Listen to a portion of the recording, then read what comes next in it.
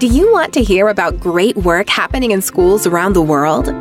Just Schools are life-giving places that address feedback, engagement, and well-being for each student. This concept is founded on love and justice for each student. Dr. John Eckert digs deep into the current educational landscape with research, experience, and a good dose of humor and humility. Join us in the desire to do justice, love kindness, and walk with confident humility. Get inspired with stories of improvement in the profession that makes all others possible. I'm so excited for you to hear from Hannah today. She is a relatively new teacher, teaching in an area that most people would not seek out, and teaching kids that I think many people would find to be exhausting. But what I love about Hannah is she's found a way to make her work move from exhausting to life-giving. And I think the way we do that and the way we lay out in the book, Just Teaching, is that people that think that anything worth doing is going to take tremendous effort, so it's going to be exhausting, or the way they do it is they try really hard, they complicate things, they micromanage or overthink, and they end up getting burned out and they don't get the results that they want. What I see Hannah doing is finding the most essential things in teaching, the feedback, engagement, and well-being of her students, and making those the easiest ones, the ones that give joy. And then she's always finding an easier path. How do I bring in other people? Where do I make this work not about me? How do I eliminate steps and focus on joy? I think you're going to hear that in the discussion we have today. And then finally, she's getting the results without burning out. And that's super encouraging. So I'm really excited for you to hear from Hannah today. We're here today with Hannah Kapitaniuk, who is a phenomenal 8th grade math intervention teacher.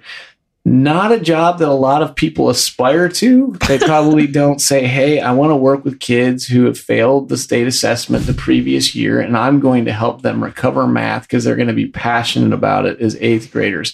So we thought there's no better person to talk about how to think about teaching.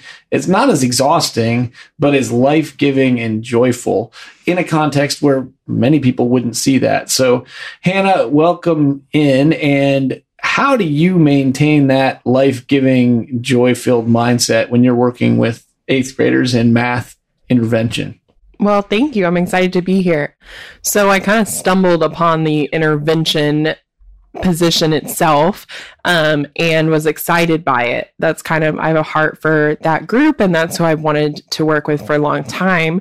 And I would say the first thing is that the kids come in so often with so much baggage around math, but also outside of math, right? And, if you're at the point where you failed the STAR, a lot of things have happened to get you there. There's been a lot of breakdowns in the system per se, for you to end up there in 8th grade, especially if you've been in the same school system, right? Like if we have had you for all those years. So I feel a deep sense of duty to make my classroom different, right?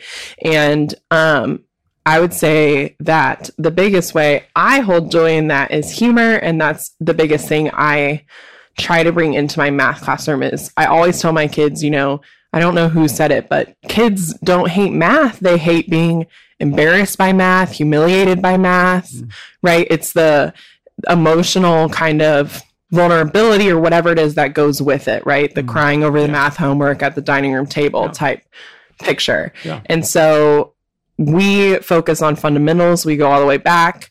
We play a lot of games with fractions and integers and whatever we need to do to attempt to fill in the learning gaps where they are. And to me, that's a really rewarding challenge, because seeing growth is rewarding, but also even if I'm not seeing growth, then I know that I'm planting the seeds, or at the very least, giving them an experience that has possibly differed from that they've had in the past. Well, it's interesting. You're saying that in elementary school, what seems to be happening is if kids aren't getting reading or math, we just give them more of the same reading or math. So if the scripted reading curriculum isn't working for you in an hour and a half, we'll now double that to 3 hours Yes. of scripted reading curriculum. And if you're not getting math, we'll just give you more of the same.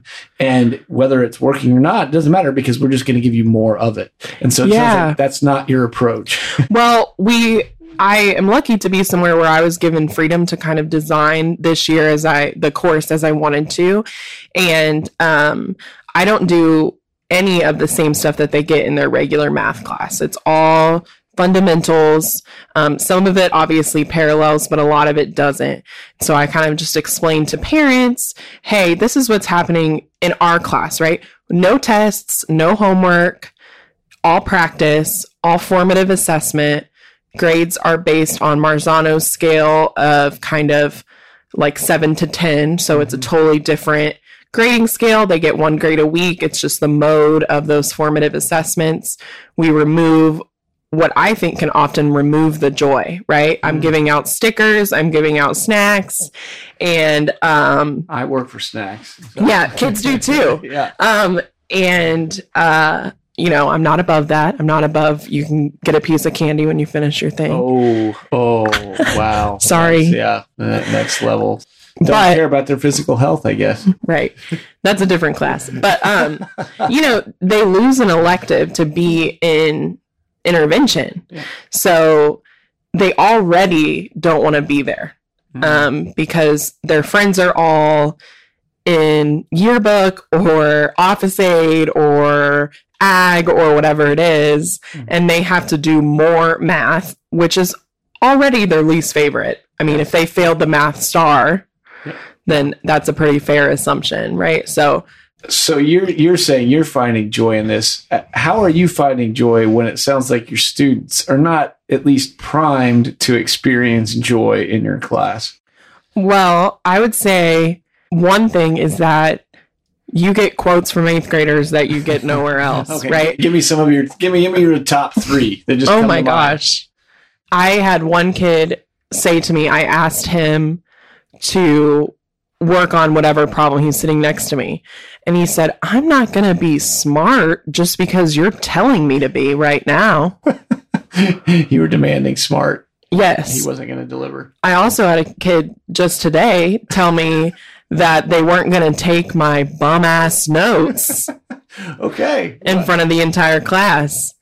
Now, I wouldn't say that was a favorite moment, but it is certainly one you can find humor in, right? And I think if the kids watch you handle things with lightness and kind of let things roll off your back, right? Like, and form relationships with students, then they respond to that eventually. Some I have to win over for sure. But I would say my main way to find joy and kind of resist the exhaustion is to look for the humor and then try to focus in on that instead of walking to the teacher next door and complaining about the incident, right? Taking that, reframing it, and then talking through the incident in a more productive way, because I think that's the other thing that can be exhausting is either at work or at home, coming home and saying, and just venting about it can be sometimes a good outlet, but sometimes it can really be a vicious cycle. Yes, and we talked about that. I mean, because you're not only exhausting yourself by recounting that exhausting moment in the class, you're then dragging the other person into it. And so often when we vent, we feel better about things because we're now unified in disliking something or someone. And you feel like, okay, now I have an ally, but you've really just dragged each other down into a darker place than you were in, where you're finding, so the student that refused to take your notes. Yes. You didn't just accept that, laugh it off and like, oh, okay, he's not going to take my notes. Right. You actually have to follow up with that. And there were consequences for that. Right. And then you bring him back in and try to restore that relationship tomorrow. So yes. What will that look like tomorrow with that student? Well, I'm assuming if he's going to be back in your class. Definitely. I have been thinking about that a lot. The every day is a new day kind of mindset that I think is commonly said, but is really hard in practice. Right. And, I was just thinking about it the other week because 2 students got into a physical altercation in my classroom.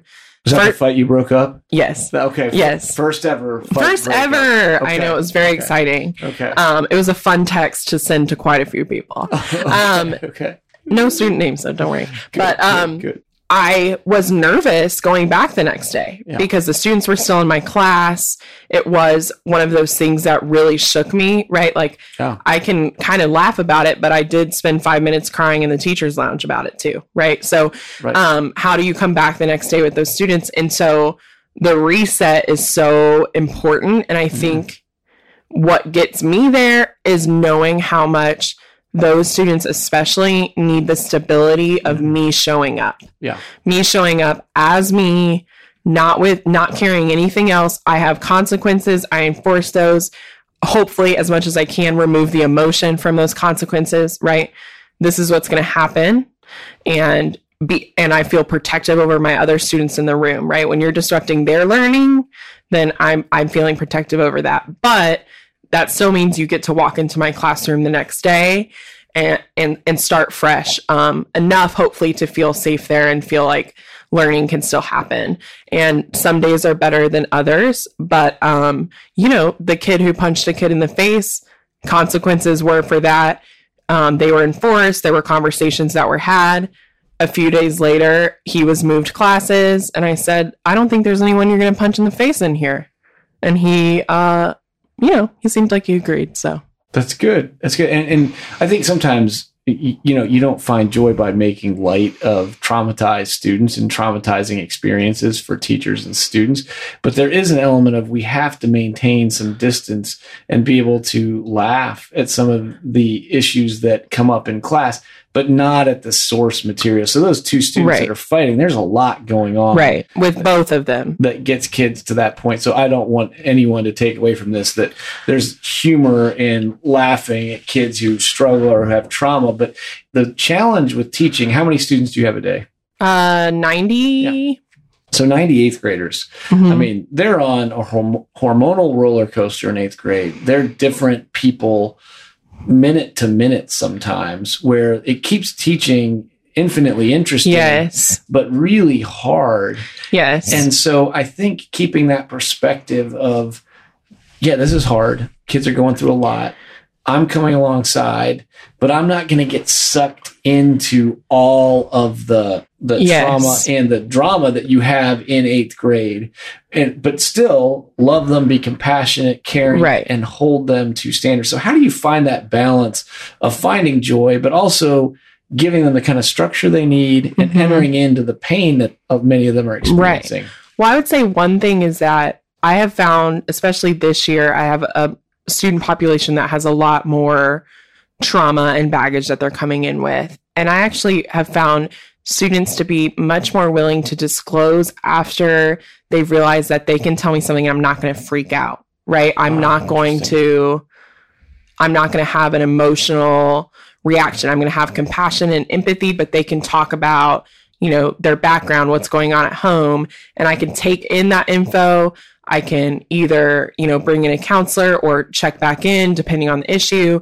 And I can hold that for them in a way where I can be a safe adult holding that for them. And I'm not someone who's jumping into that emotional turmoil in that way. I think that's really healthy. And I think kids pick up on that. Another thing I would say is just, compartmentalizing enough to where if I hear a child's story and I need a moment, I take that moment, right? I absolutely cry over some of my children's stories and just lament them, but I turn that into something. So if I came home really a student's weighing heavily on me, they might get a note from me the next day, right? That just says, I'm thinking of them and I'm proud of how far they've come and what I'm here for them if they need anything, but in just a more positive kind of supportive way, not trying to be their best friend, not trying to buy into kind of the 8th grade hormonal emotional piece that sometimes is a factor. And then just trying to surround them as much as I can with the right people, whether that's their peers or other staff or whatever that is. Yeah. I mean, kids need us to not be their friend. They need a stable adult. Yes. I realize that more this year than ever, especially with everything they have going on. Yes. They don't need another friend. Yeah. They don't need a peer. Right. And I think that's sometimes where, especially, and this is your third year of teaching, you've learned that probably in the first few years, but there is an element of relational that can be fun. I mean, you described the kind of fun that you can have, and I think that's important. We can't lose that. But I do think there is an element of how do you communicate to them that you're a stable, consistent presence that's going to expect a lot from them. Right. And enforce consequences, follow my word, right? Yeah. I was just talking with a teacher who's now in admin, and I was asking what he missed most about being in the classroom. And, he said he missed the little things the most, right? Yeah. The conversations with students that happen in passing periods or at the end of class when there's a couple minutes or when they stop by in the morning. I have a kid who comes and gets a Pop-Tart from me every morning. I just keep the box in my room, so candy and Pop-Tarts, that's the key. All right. And that is, I totally agree with that. I totally see that being the thing. I mean, that's what keeps you going too, right? And I think when you encounter teachers who feel really jaded or bitter, have been doing it a long time, what might have been lost along the way is those little moments, the appreciation of, and there's so many teachers that keep that in amazing ways, but I think you have to focus on that because the rewards are not naturally going to come otherwise. I'm going to work with these kids all year and I'll have plenty who still fail the STAR. I mean, that's just the reality of it. But I will have built relationships along the way that are deeply meaningful to me and hopefully to them as well. No, that's good. So just a couple more questions. This is your third year of teaching. I always like to hear from teachers in your first 3 years. What's been the most embarrassing thing that has happened to you? Like a mistake you made. You've heard all of mine. Most of my books are filled with just terrible teaching practice by me. And so you would wonder why anyone would read anything that I've written about it. But anything that's been particularly embarrassing. And then as a follow-up, what's been the most encouraging thing that you've seen? Is growth in your kids or growth in the way you interact with kids. So we'll do something that maybe start with embarrassing and then where have you grown? Okay. Embarrassing. I have a multitude as well, but my favorite one, and you've heard this one, is when I was teaching science, fifth grade science, I was asked to do a pig heart dissection because the school had done it for years in fifth grade and it kind of was grandfathered in. The kids look forward to it, blah, blah, blah, blah, blah. And I was like, please, no, this is not, can we get someone to do this kind of thing? And no, I was given the suggestion to watch some YouTube videos and someone ordered the pig hearts for me and I had to repeat it quite a few times, but I did watch a YouTube video. Okay. But doing it is different than the YouTube video. There's no smell with YouTube videos. There's not. And I was given, so I'm in the science lab. There's all these like old scalpels. I have no idea what I'm doing. And I'm hacking through these pig hearts. There's parent volunteers in there. Someone's in there to take pictures. I'm zooming it as well, right? Wow. And I had no idea what any of it was. Is there a recording of this anywhere? Not one you can access. Okay. And I had no idea what any of it was. So I'm labeling things. This is the aorta, where it's like I literally am just saying stuff. But I felt so much pressure because there's so many people watching and the kids are so excited about it. The scalpel wasn't working. I'm using classroom scissors, my hands. It was a disaster. Just tearing the actual. That's hard to do. I'm like, science. Yay, I don't know if that counts as science. It sounds more like slaughter. It really was they learned absolutely nothing. Okay. I spent a full day on it. So that wasn't your most joyous teaching day. It doesn't sound No. Like okay. No. Okay. I did think I was going to vomit from the formaldehyde smell by the end of it. In terms of ways I've grown, always to me, student growth, personally, or development personally is always going to be more meaningful to me than academic growth, although I love that as well. It's part of why I chose math, right? Math's a great subject to show that academic growth. But I have students from my previous school. I had one email me last night asking about sales tax. Like, can you just explain this to me? I miss having you as my math teacher. Of course. Everybody gets those. I'd love to explain sales tax to you. And so I would say growth over time is more moments, toward the end of the year, especially where you can see the connection that you've made with a student or hear from another teacher about the connection that you've made. And selfishly, that's just so rewarding to me. But I also hope that along the way, there was some growth there for them as well. Yeah, no, that's great. Those long-term relationships are key. And that's really where joy builds over a career. You have more students that you've walked alongside, and then they continue to return. And that's certainly a meaningful way to move through a profession. And so the last question I would have for you, if you had a piece of advice for teachers or administrators right now for how you this week find joy in what you were doing, what's the best insight? You've talked about laughing a lot, keeping perspective, building relationships, focusing on growth. What else would you say? Hey, if you do this, tomorrow's going to be a better day. However rough it is, this is where you're going to find joy. What would you say that would be? Two things come to mind, but the first is just gratitude. So having a gratitude practice of some sort, whether that's jotting it down somewhere. Last year I started writing positive moments in my planner, and referencing that way. This year I do a lot of positive referrals. In fact, for every negative referral I do, I do 3 positive. So if I contact a parent with a behavior issue, I contact 3 other parents talking about how great I think their kid is. And that has been just a almost protective measure for myself. It's been super encouraging. And I think that makes your day better, right? Reaching out and saying, hey, your kid is awesome, or telling the kid themselves that they're awesome. Whether I do notes every week, gratitude, just ways of showing that gratitude, I would say. So pick a way to either reflect, while you're making copies or whatever it is, and then push that out somehow, communicate that gratitude. And the other thing that I was going to say is something you taught me, which was Brene Brown's Square Squad.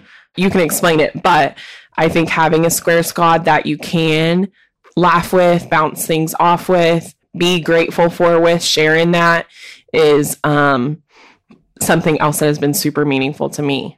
Yeah, no, the Square Squad just simply is that you put together a Post-it note with the people who will tell the truth to you and that you value their opinion. And most of us only have maybe 7 or 8 people on that list total. They can be friends, family members, mentors, colleagues, but they're the people that are going to love you no matter what and tell you the truth in a way that you can hear it and grow. And so the key is when you put that Square Squad together, the day that you write those names down, you need to reach out to them and let them know and just thank them for being that. And then make those the people that you go to when you need the boost or when you want to celebrate something. Yeah. And I think too, if I'm feeling really frustrated and need someone to kind of hear that and receive that, someone on that list knows my heart for students, right, knows how much I love them, and can take in whatever I'm feeling in that moment, understanding my heart and understanding how much I do love this job, and can kind of redirect me there, even when I'm feeling overwhelmed or even just truly saddened or exhausted. Then they can kind of reorient me to where they know I am, which is in a place I love with kids I love. I fall in love with them every single year. Yeah, no, that's great. I don't know if you've had this moment. We'll wrap up, but you can either confirm or deny this, but I always feel like at the beginning of the year, I'm like, oh, there's no way I'm going to love this group as much as I loved last year's group. I feel that way too. And then by the end of the year, I'm like, oh, they're so amazing. I don't want the year to end. I always have this bittersweet. I know. I followed my 5th graders up to 6th grade because I just really thought like this is this is it, my first year of teaching. And then I have a totally new group and I'm like, oh my gosh, I would throw myself in front of a train for them. Yeah. Knowing you, Hannah, that's absolutely true. Well, hey, thank you for being with us and for bringing joy to my afternoon. Thank you. It's great to work with you. I hope you enjoyed hearing from Hannah and see the joy, hear the joy that she feels teaching in a setting that a lot of people would spend most of their lives avoiding, going back to middle school, especially in recovery math. But I think what I most wanted you to hear is the joy as opposed to the exhaustion that she feels from teaching. And that's one of the things that we have loved working with our master's in school leadership students at Baylor. Hannah's one of those students in a cohort of 29 other educators. We have 57 students currently in the program. And so if you're looking for those kinds of life-giving conversations, the catalyzing that happens when great leaders come alongside others and help them do their work better so that that work can flourish with students. If you want to do that in the profession that makes all others possible in education and find that joy in life-giving work, you can apply for the Baylor MA in School Leadership if you search for that. The application is free. We're building our next cohort now. And so you'll be hearing from, in coming weeks, doctoral students and master's students and many other educators and leaders from across the country. But I did just want to say, if that's something you're interested in, check the show notes. You can find the link there. You can also just find it by searching on Baylor MA in School Leadership. Have a great week. Thanks for listening. This podcast is brought to you by Baylor Center for School Leadership. Watch for Dr. John Eckert's first book in the series starting in January 2023.